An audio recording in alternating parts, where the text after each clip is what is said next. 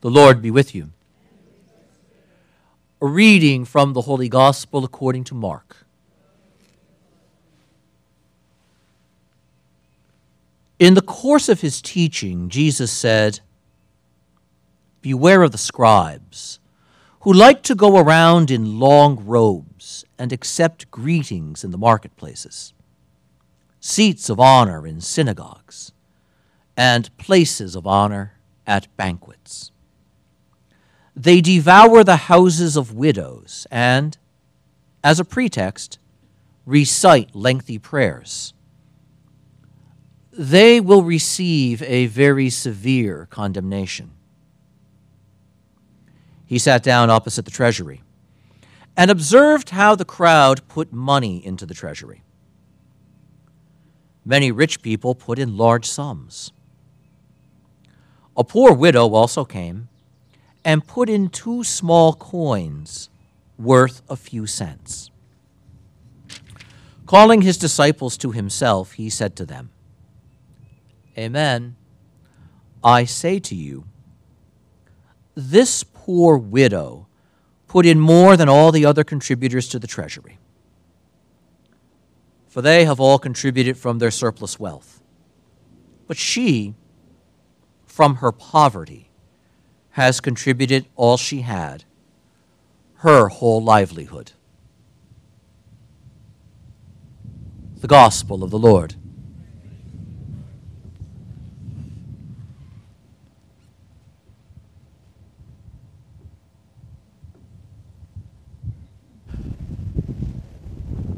Today is the last day during the weekdays of ordinary time where the Gospel of St. Mark is part of our readings.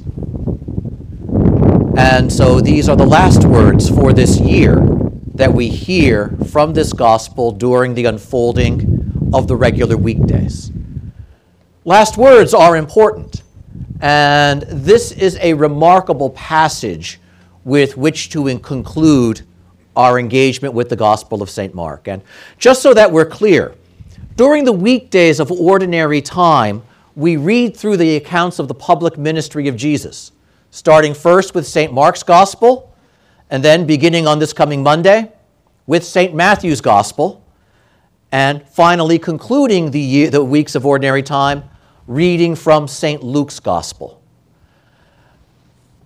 And so as we conclude our engagement with St. Mark's Gospel, we have a remarkable conjunction between this incident in the temple where the Lord is teaching just a couple days before he dies on the cross on Good Friday. For the last week and a half, our readings from St. Mark's Gospel have all been teachings that Jesus has given after Palm Sunday. He is in Jerusalem. His approach to Calvary is coming. It is only days away. And so there is an additional sharpness and gravitas about these words. A gravitas and a sharpness that is supplemented and sweetened a bit by our first reading from the Book of Tobit, which likewise concludes our engagement with that book for this year. Tobit, as we have seen, is a man of great charity. In fact, this is what his reputation and his holiness before the Lord was built upon. Not merely was he pious, not merely did he offer sacrifice, not merely did he pray, but rather he demonstrated the reality of his relationship with God by the way he was at the service of his brothers and sisters, burying the neglected dead, seeking out those families who had little or nothing and making sure that they had something. And so when the generous man fell sick and became needy himself, heaven answered. And we stand now at the conclusion of that magnificent little tale with the angel Raphael, who brought about the healing of Tobit and the healing of the bride of his son, Tobias, standing before them and unveiling himself, disclosing that the companion of the Son, who brought his journey to a successful conclusion, was the very same angel who received his prayer of need and placed it before God. And so he says, before he reveals himself, that remarkable statement, prayer and fasting are good, but better is almsgiving. We get that wrong so frequently, don't we? We think the spiritual life can be reduced to a matter of how often I go to church, how many prayers I say, and let's be clear, I am not saying don't go to church, and I am not saying don't pray. But the reality is, if that is all we do, there is a certain emptiness about us, a certain unreality about our faith, because it hasn't come to the concrete expression of care for those who are vulnerable, weak, and have less than we do. God is merciful, and so he expects that we likewise are merciful. God is generous, and so he expects that we likewise are generous. And the proof that I've received the mercy and the generosity of God is that I share it, that I extend it. And so note how Raphael describes Tobit's life and basically says, and there is a greatness about it. It's the greatness of the charity that flows from prayer and the greatness of the prayer that produces charity. You who have received from God even before you knew you were receiving, we're so good at giving and sharing. And as the angel continues to speak to them, note that it's praise God, celebrate what he's done for you, but don't you dare stop what you've been doing for your neighbor. You don't transition from one to the other. Both elements are necessary. The soul needs the wing of prayer and the wing of charity to soar truly heavenward. What a marvelously simple and beautiful teaching that is. And the angel goes further. Almsgiving, he says, helps to take away sin, helps to undo the damage and the weight of guilt that we carry with us. And that is a remarkable statement, that there is a healing character to almsgiving, a healing character to generosity. This is also what makes charity, Christian charity, non-condescending. And we've experienced that, haven't we? We want to help somebody, I don't take charity. And that proud response coming from a sense of, I don't want to feel less than you.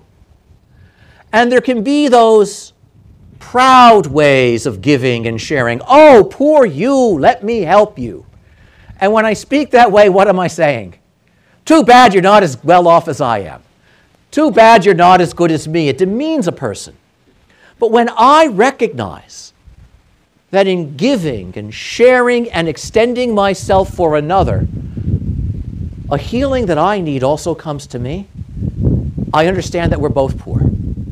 I understand that we're both in need.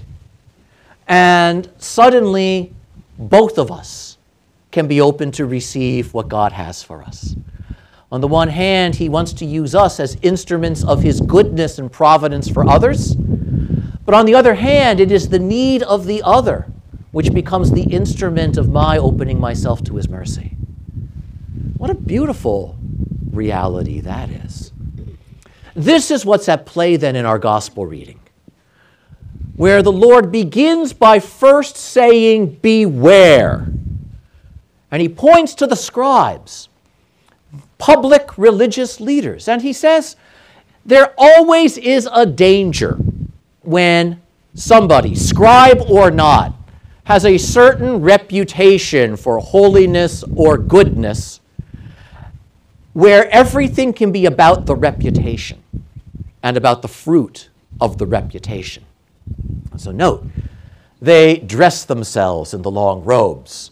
And here I am, all vested in my robes for Mass, as a way of announcing their status and drawing attention to themselves. And they love to be greeted with titles and respect and esteem. And honestly, who doesn't like that? But they seek it, and they begin living for it. And so rather than seeking out a truly honored place in the kingdom, they like to have an honored place in the banquet hall. They like to have the place of honor in the synagogue, where they begin perhaps in the service of God and end in the service of themselves. That attitude which can creep into anybody doing any kind of charitable service. I hope they notice. I hope they see me. I hope they appreciate. And the way we Christians ourselves can compete for place and status in our own communities. And we become so preoccupied with defending it, with maintaining it, with guarding it, or with somehow advancing ourselves. And so there's a spirit of self-advancement and self-celebration that the Lord is cautioning his disciples against. Basically saying, there's one model, and it's not ours. And then he sits, and he simply watches. And Scripture has a number of occasions where this happens, and it can be a little unsettling when we realize what's going on. We like to think that we're the ones who watched Jesus. We like to think that the spiritual life is a matter of looking at Jesus, watching Jesus, and learning from him. And we forget that even as we're looking at him, he's looking back at us, and he's watching us. And so here's the Lord now. Nobody's watching him, but he's watching everyone. And he's watching almsgiving. He's watching that laudable practice of the faithful coming forward and contributing something for the working of the temple, for the care of the priests, and for the care of the widows and the orphans. And so these are acts of charity that he's watching. And so he's watching a good thing, and we want to be clear about that. He's not watching a sinful thing, he's watching a good thing. And as this unfolds before him, he again turns to his disciples and says, watch with me. Watch what happens. And there are the wealthy who come, many of whom have very large donations. And they give it. Freely they give it. And that is not a bad thing. And it's an impressive quantity. It's the kind of quantity that can make somebody else looking at that say, why does it even matter what I give? Because I can't even come close to that. It's a certain abundance that is shared. And then there is the widow who comes forward. And this marvelous irony. Part of this collection is for the care of widows. And here's a widow coming forward, and she's going to contribute to that. And so you know already she's going to get back less than she gives. But she comes because she has something to offer too. And the widow in the ancient world is one of the most vulnerable members of society. She doesn't have her husband to support her and protect her. She often has small children that are dependent upon her, and so there's a certain fragility about the family, a certain sense of living in danger simply because we don't know how we'll continue. And so no status, no protection, very little resources, and she, who should be receiving the charity, comes forward to give. And it's remarkable because she doesn't stop when she sees all of the others coming with their much larger donations. So imagine that. You see the donors coming with the $2,000 check, the $4,000 check, the $500 bills folded up in an envelope, and you've got a quarter. Note how easy it would be to say, and what good is that going to do? Where's that going to go? What difference does that make when so many have already given so much? That's the calculus of the world, and it's a natural calculus. I can't give like they do, so I don't need to. But note that the widow doesn't think that way. She thinks, I have something to give, and so I'm going to give it. Note the spirit. Note the generosity implicit in that attitude. It doesn't matter how much anybody else gave. I've got something to give, and so I'm going to give it. And it's this that catches Jesus' eye. And he points to her, and he tells his disciples, forget everybody else and look at her. Because that was the biggest donation of the day. And you could almost imagine the stunned looks on their faces, wondering, how does that work? And now the Lord gives us a marvelous lesson with regard to wealth and poverty. The wealthy came forward and they did not do a bad thing. They did a lesser thing. Because they gave what cost them nothing. They had an abundance, and so they're not giving out of their need. They're giving what they don't really need. That's not bad, but let's be honest, it's not great. They are doing a good thing in that they give, but their giving has a certain lack of generosity about it, even with the large quantity. Because it costs them little, it costs them nothing. And so they don't even feel their own gift. It's not that it's bad. It's just that there's less there than meets the eye. It's not that their contribution will do no good. But the real good comes from what the widow gave. Because it cost her. It came from what she lived on. In giving that way, she gives herself. Note the difference. Financially, she is poor, and the others are wealthy. But in terms of the charity of her heart, she has a very extensive treasury. And she gives out of that wealth of goodness that she has within her. Where the others, though the quantity of what they put in the basket is much, much greater, have a much smaller treasury. They, in fact, are poorer than she. And in speaking that way, the Lord is not speaking to condemn those others.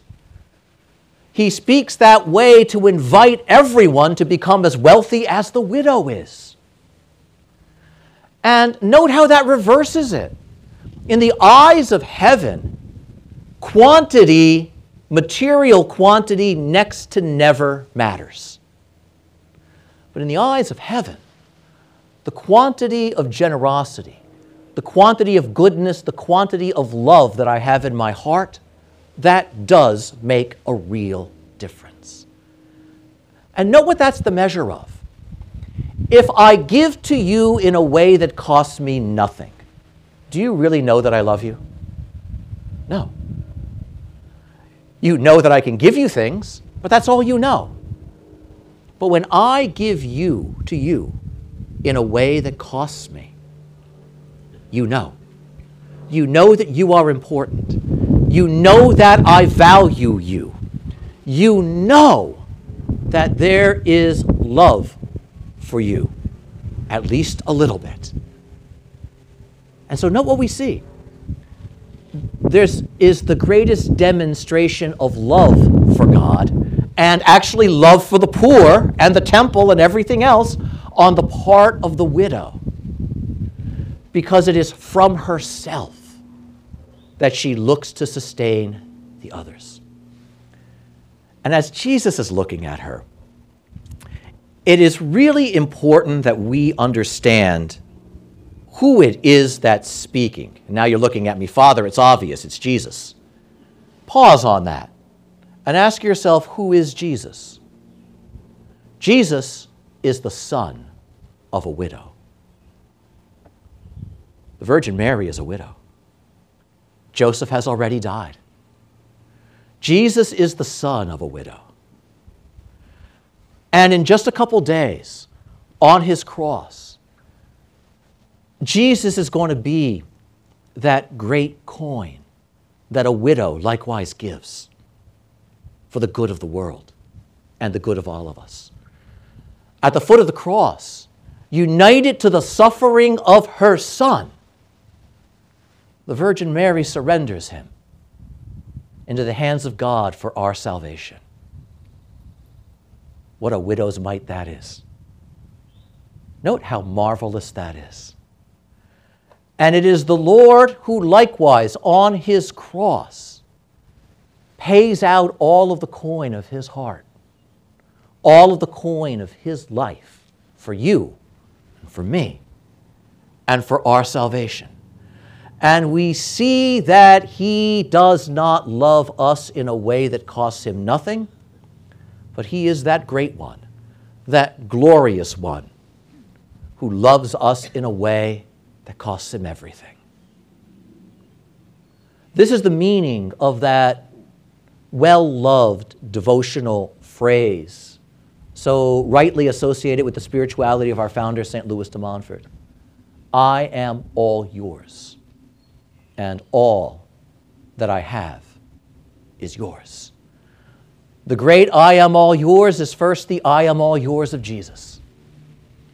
The second great I am all yours is the I am all yours, and the all that I have is yours of the Virgin Mary. And then there is ours, our response, modeled by the widow. Because as she drops her coins into the basket, that is the attitude of her heart. She turns to Almighty God and says, I am all yours. All that I have, it's yours. Because she understands the Lord will never be outdone in generosity. However generous we may be, his generosity is always greater, and we have the proof of that right here in just a couple minutes. Because that same Jesus Christ is going to be here in this outdoor temple.